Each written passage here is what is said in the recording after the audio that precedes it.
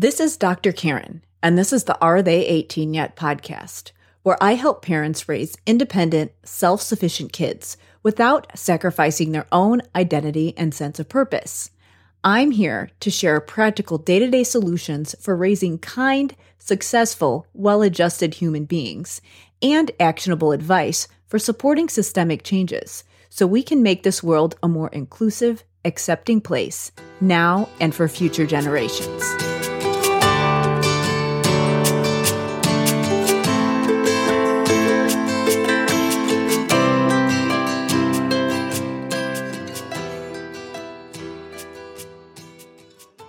Hey everybody, it's Dr. Karen, and welcome to episode 31 of the Are They 18 Yet podcast. In this episode, I'm going to continue the conversation about executive functioning, and I am going to specifically talk about people with ADHD. Now, executive functioning skills are so important because they are the skills that allow us to stay organized, focused, productive, self-regulate, and just get things accomplished. But with people with ADHD specifically, executive dysfunction is one of the hallmark characteristics.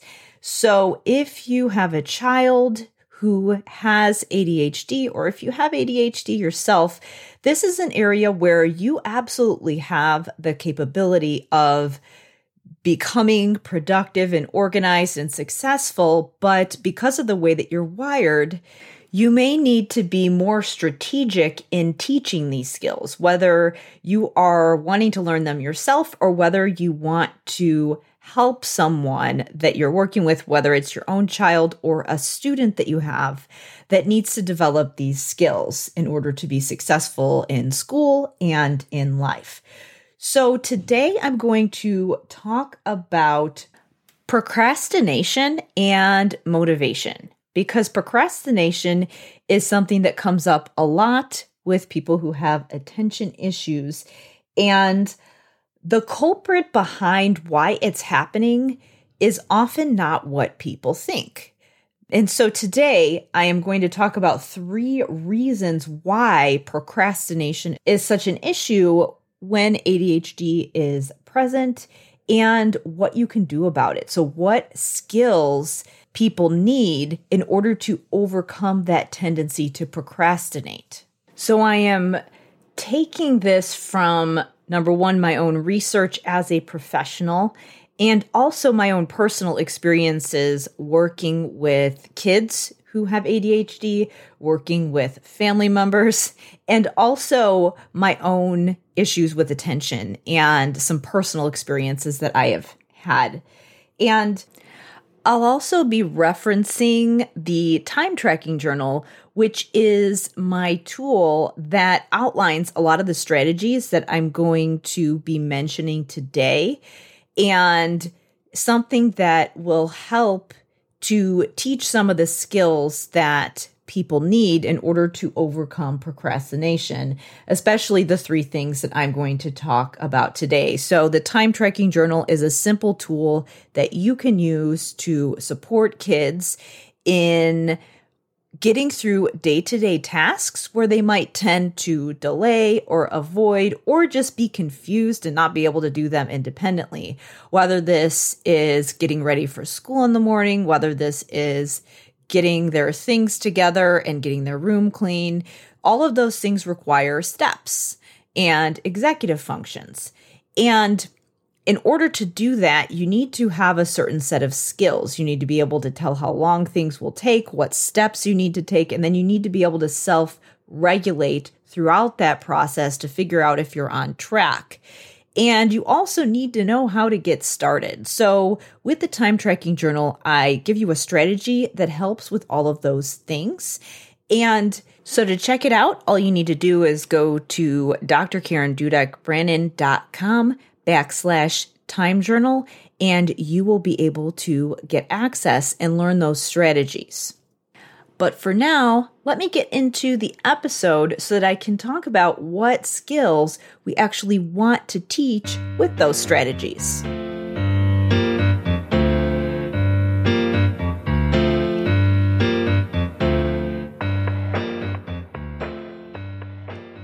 Now, before I get into the 3 skills that people need in order to overcome procrastination, I wanted to talk about some common myths when it comes to people with ADHD specifically, and just motivation and procrastination in general. And that is that many times people think that when someone is procrastinating, or even when they're showing some defiant behaviors, when they don't want to put something down that is a preferred task and do something that they consider to be not so fun, that might be a little more challenging, or that might not be their favorite thing to do, a lot of times people see that defiance as a behavior problem, or they assume that it means that that person doesn't care, doesn't want to succeed, or the worst thing is that oftentimes people will think that the person is just lazy. And I have heard this so many times when I was working in the school systems. There were many kids who they would just not put forth a good effort in their work, and they'd always be the ones that were off task and avoiding, or they would do the work and it would be sloppy, or we'd ask them to go back and check their answers and we'd get an attitude or kind of a snappy response. And a lot of times people who were working with those kids would sometimes just make those comments like, oh, he or she or they're just lazy. They don't care. I guess, we can't do anything about it because this is just a motivation issue. I can't make them care when they don't care. And I saw that happen so many times, and the way that it was addressed was often not really appropriate, because many times when people see a behavior problem and they think that it's just, well, they're not motivated enough, so we need to give them some kind of positive reinforcement. And many times the solution would be things like, oh, let's give them a sticker when he gets his homework done, or let's give her some other kind of reward. And usually it was something really superficial. And what we would often see in those cases is that sometimes it might work temporarily, where they might sometimes be able to pull it together and get whatever it was done in that moment.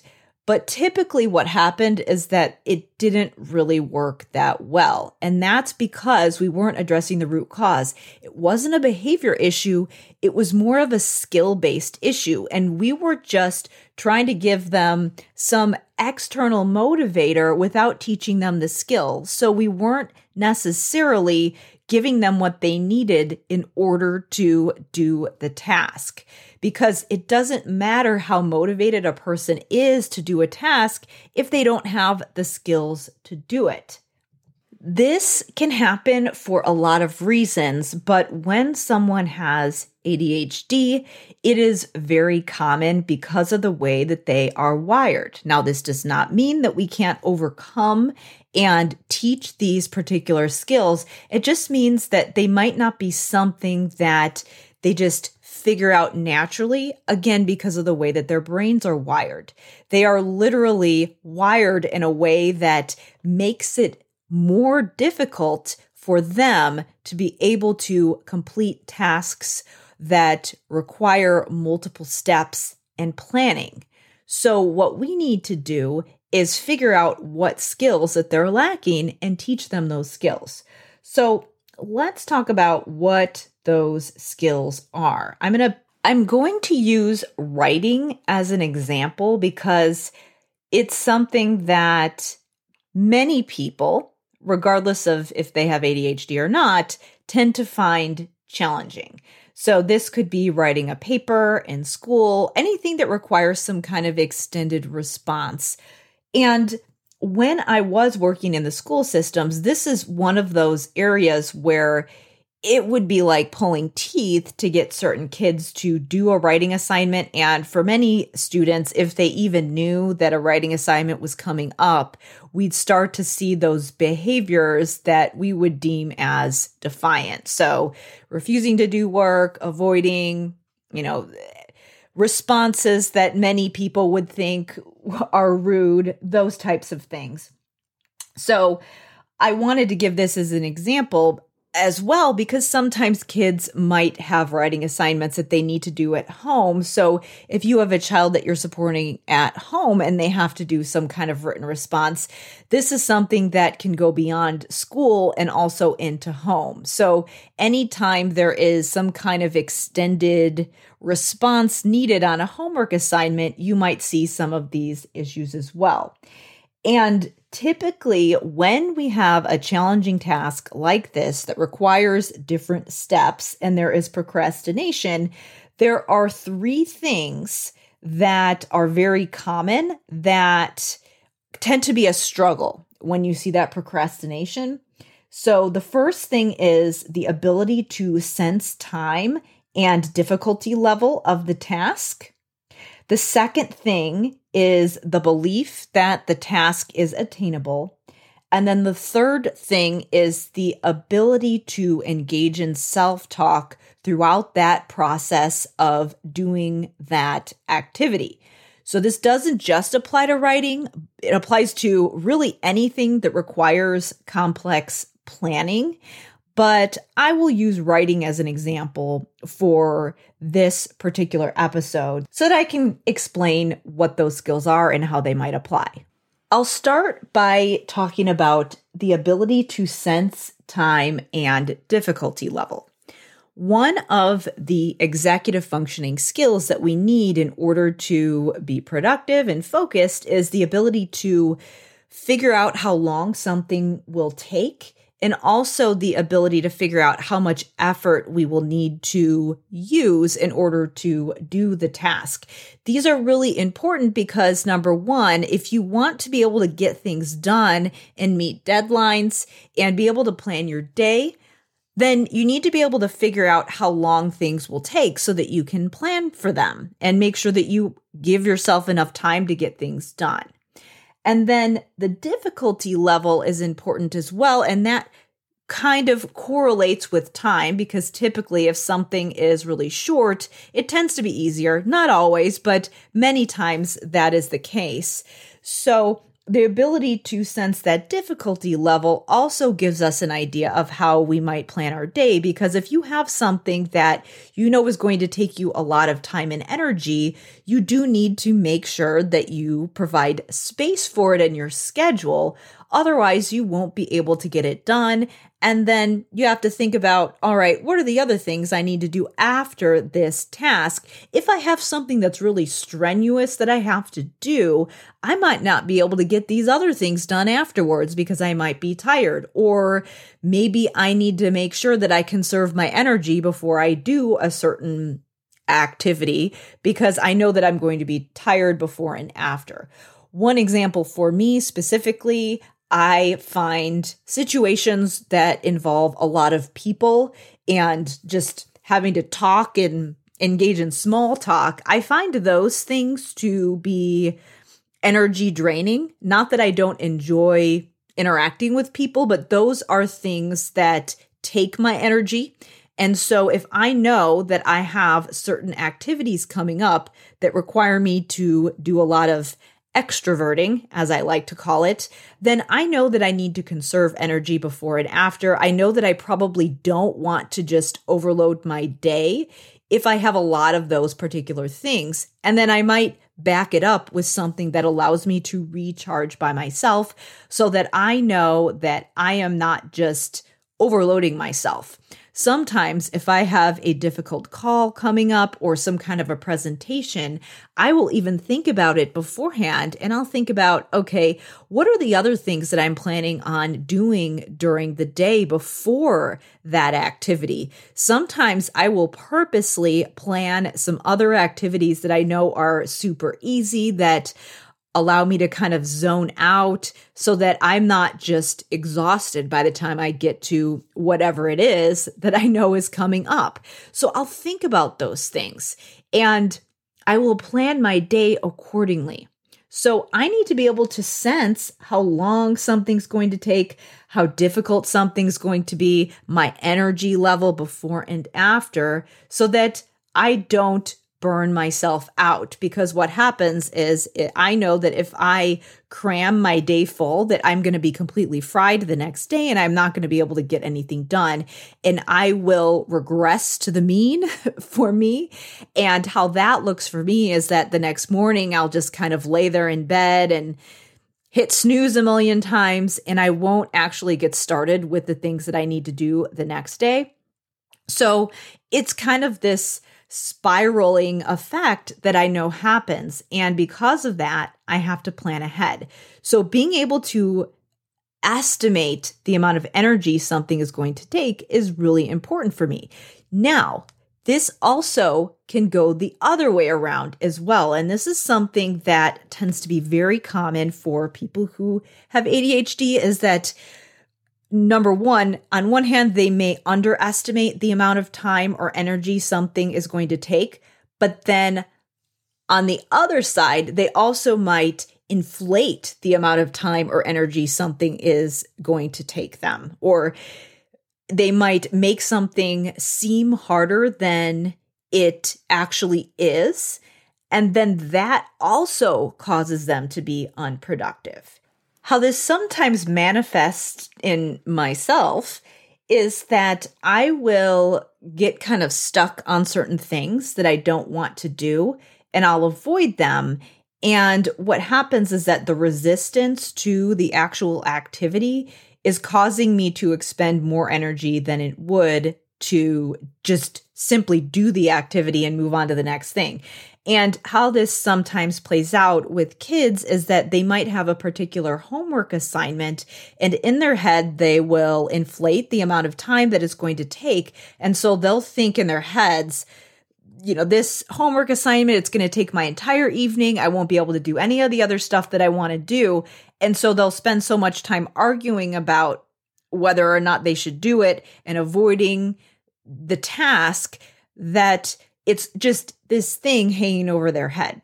And because they haven't gotten it done, they can't relax and enjoy other things. They can't focus their energy on getting something else done because they have this open loop, this thing that they have to do.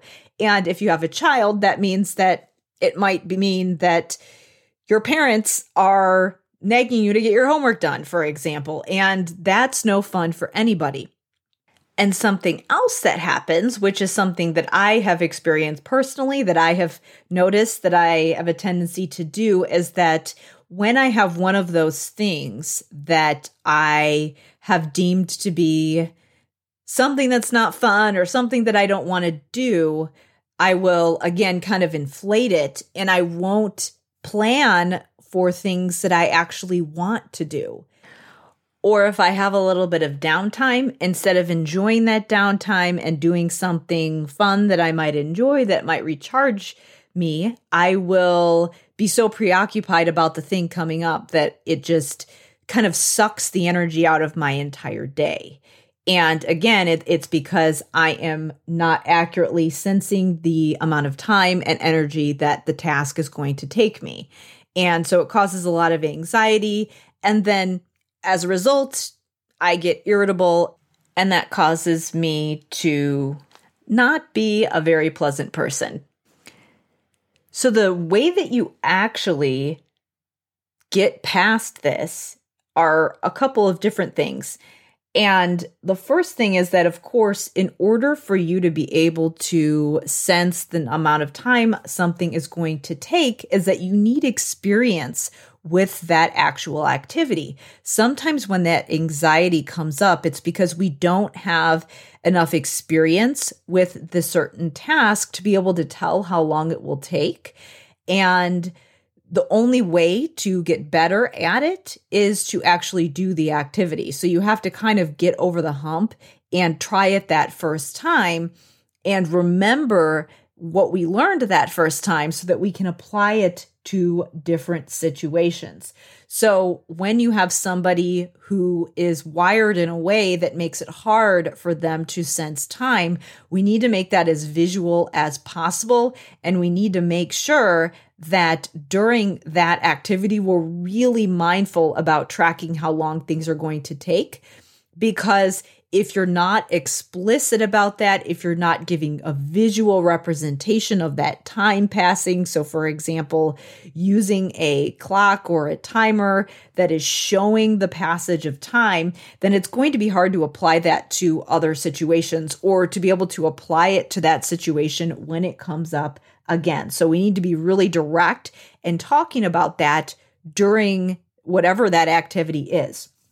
But in addition to that, something else that can get in your head when you're having a hard time getting started with a task is your belief that the task is attainable. So obviously, this does go along with the amount of time that the task will take and the difficulty level. If you perceive it to be really difficult or taking a long time, then you might not think it's attainable. But this is partially about your belief about the task, and it's also about your belief about yourself.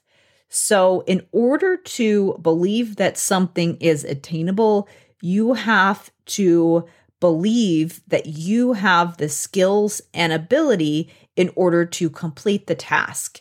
And many times when I have seen kids struggling to get assignments done, it's because they have very few experiences that they can remember or that they can recall where they were successful with that task.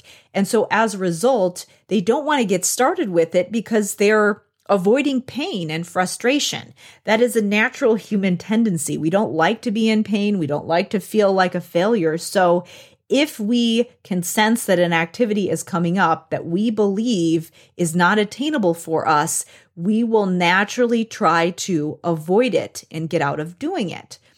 And it doesn't matter how many external reinforcers you give someone. If they truly don't believe that they are capable of doing something, it is going to be very hard for them to get over that hurdle and get started with the task when it seems really hard, really overwhelming, and when they don't believe that they have the ability to complete that task.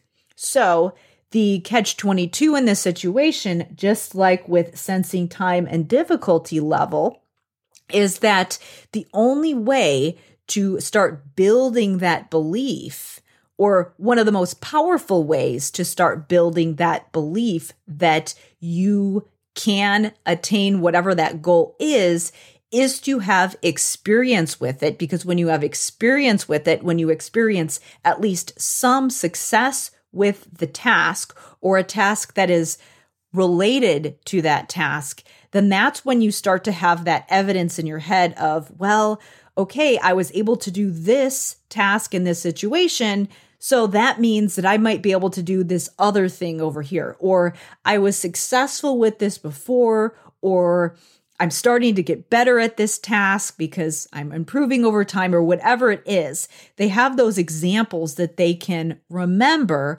that can help to build that belief in their heads that they are capable of doing whatever that task is. And if they are always avoiding it, then you're literally avoiding the thing that you need to do in order to be able to do that task.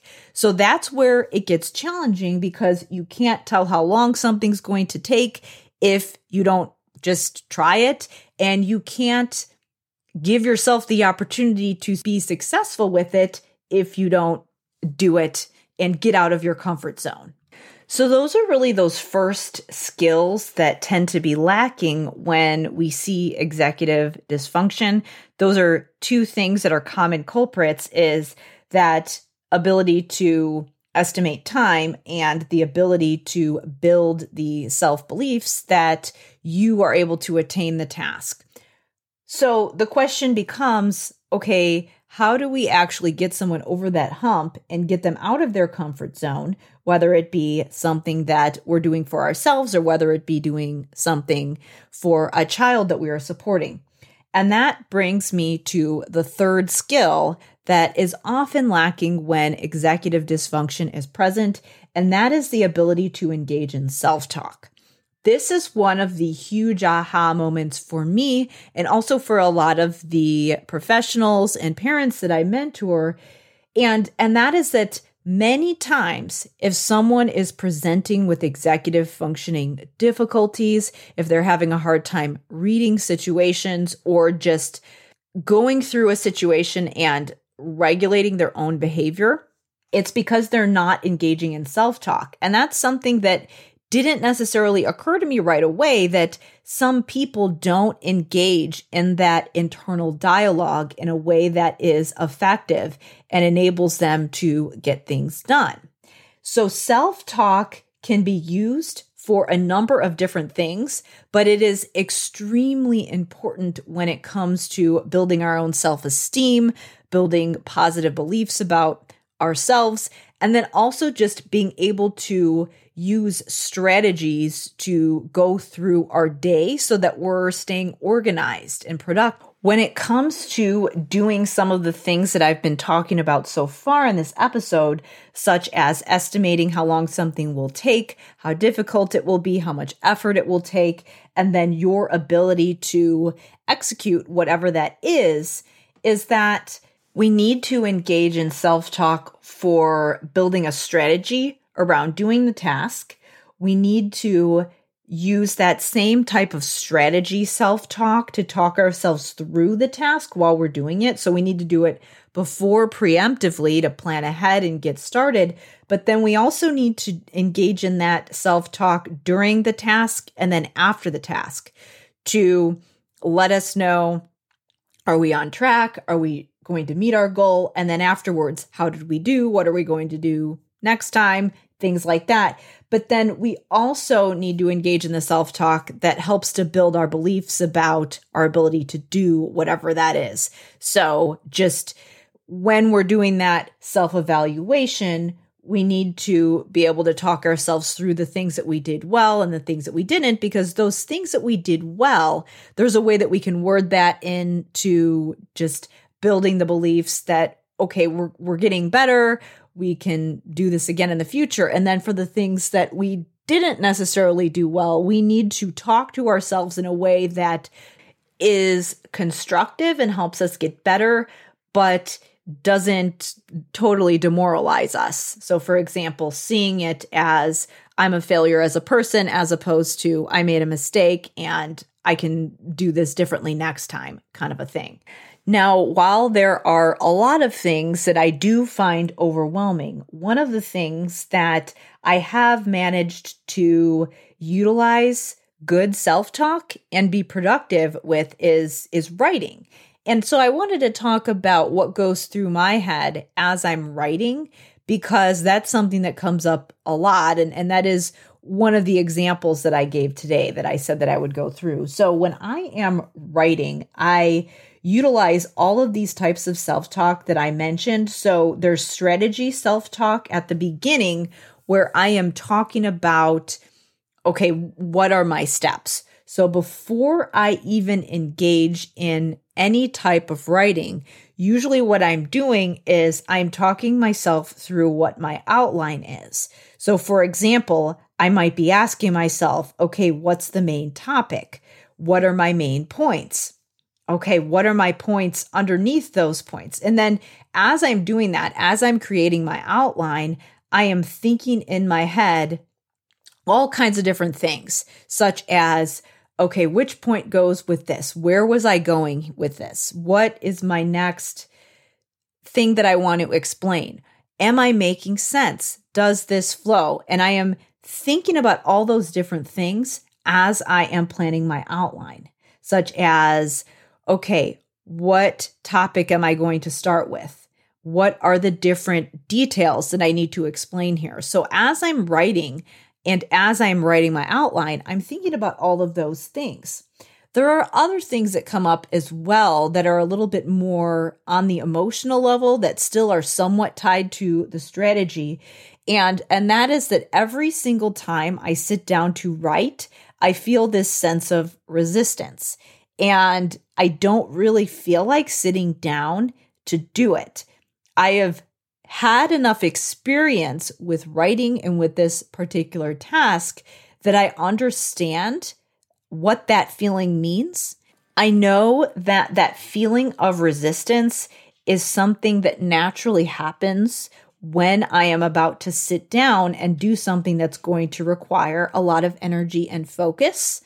But it doesn't mean that, number one, I can't do it, that it's too hard, and that I can't complete the task. Sometimes when people feel that sense of resistance, they make other assumptions, meaning, oh, this isn't what I'm supposed to be doing right now. It's too hard. I can't do it. This feeling's not going to go away. So I always, when I feel that sense of resistance when I'm writing, I don't make the assumption that it's going to stay there. I tell myself, oh, this is going to go away. This is normal. This is part of the process. I can work through it because I know that I need to sit down and give myself time to settle in before I get into a flow. Because with writing especially, and honestly with a lot of tasks that do require a lot of mental energy and focus, that initial feeling of resistance is normal. It's kind of like when you're working out or even when you get up in the morning.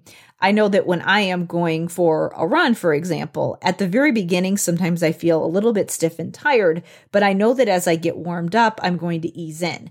So anytime I feel that resistance, I know that it's only temporary. And I tell myself that. But the reason that I believe that it is only temporary is because I have lots of evidence, because I have lots of experience where I felt that feeling and it got better. And later on, I realized, oh, look at that. I was able to work way longer than I thought that I could. And I was able to get this done, even though I felt like I had nothing to say and I felt like I was going to be staring at a blank page. So I talked through my strategy and my outline first, and I'm always writing things down beforehand as well as I'm writing that outline. But the overall strategy that I have is usually something like, what are my steps? And are usually questions around what my steps are, if I'm on track, what I need, and things like that. And then in the middle of the task, it's more along the lines of, okay, am I on track? Do I need to change? Do I need to make any adjustments? And then afterwards, it's all about, okay, how does this look? Did I complete the task? Did I meet my goal, etc.? And so all of those things are things that I would engage in throughout the task. With writing, a lot of times I might go back and read what I've written to make sure that it makes sense. I might go back and ask myself, does this make sense? Does this flow after the fact? So that's how I would apply it specifically to writing. But you could do this general process really with anything that requires a lot of different steps where you're going back and you're looking at something that indicates your rate of progress, something tangible that is going to show you if you met your goal or not. And then asking yourself the question of, did I get there? Do I need to go back and fix something? What are my next steps? So really, all three of these skills that I mentioned today, the ability to sense time, the ability to build positive beliefs, and the ability to engage in self-talk all really go together, because in order to be able to sense time and build those beliefs, you need to be engaging in that self-talk. And in order to have some context to engage in that self-talk, you need to be doing the activities and paying attention to the passage of time during those activities and asking yourself questions about what you believe about yourself. Okay, what does this mean?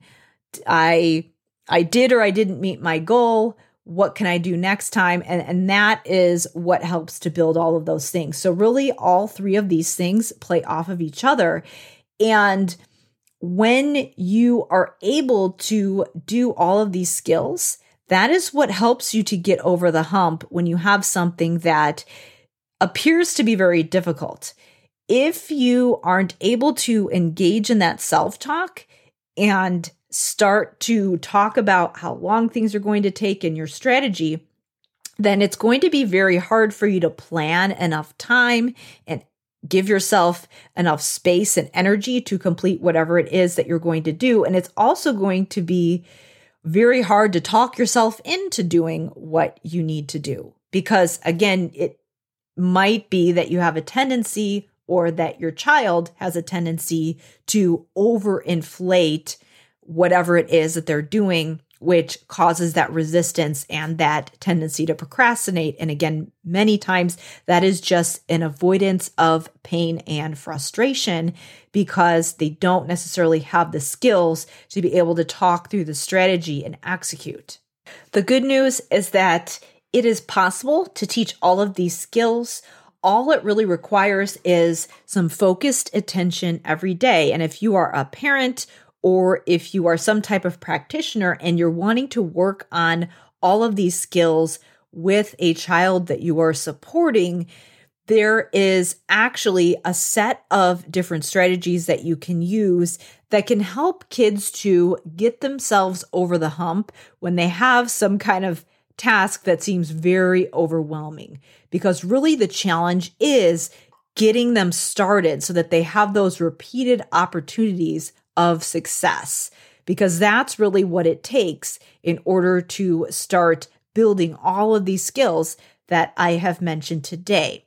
So I actually walk through a very simple process that you can use to start building these skills, to start engaging in self-talk, to start planning the different steps in the strategies that you need to do in order to complete homework assignments, whether it's writing, whether it's a math worksheet, whether it's something else. Maybe it's just getting their school bag organized, whatever it is. When you teach kids how to talk themselves through that strategy, it's actually possible for them to start applying this to other situations. And that's really what we want. So in the time tracking journal that I mentioned before, I talk through a set of evidence-based strategies and ways that you can question kids and utilize some different techniques to start helping them to shift what they believe about themselves and about some of the different things that they have to do on a day-to-day basis, so that you can start getting them out of their comfort zone so that they can be more confident and successful. And really, this specific tool that I walk through, the time tracking journal, I show you how to just go through a simple process that you can use with simple daily routines. When you get this strategy nailed down and get really good at it, it's something that you can do in about 10 to 15 minutes a day. And you just walk through a set of questions and you model some different self-talk with kids so that you are initially modeling it for them. But ultimately, what you want them to do is to be able to start engaging in that self-talk and asking them a specific set of questions that's going to help them stay motivated, use a strategy when they are going through their day-to-day steps or whatever tasks they have to do so that they can start to be more independent. That way, they don't have that tendency to avoid difficult tasks. They have a strategy for tackling them so that they can decrease that anxiety, help build their self-esteem, and then also help give them experiences with those particular tasks that they need to practice so that they can be successful in school and life. So to grab that time tracking journal and get that simple strategy, all you need to do is go to drkarendudekbrandon.com/time journal. Again, that's drkarendudekbrandon.com/time journal. So I will show you some simple tools that you can use in order to start helping your kids have a better sense of time, have a better ability to plan their day and estimate how long things will take, and then also build their self-esteem in the process so that they can go through their day strategically instead of feeling kind of unorganized or disempowered because they are avoiding things that are difficult for them. When really, if they were given the right strategy, they are perfectly capable of handling it. So this is a good place for me to wrap up. Again, be sure if you are supporting someone who needs help with overcoming that tendency to procrastinate, that feeling of resistance, definitely check out that time tracking journal. And also be sure to share this episode with anyone you know who is supporting someone with ADHD. For now, we will wrap up, but thank you so much for listening, and I will see you in episode 32.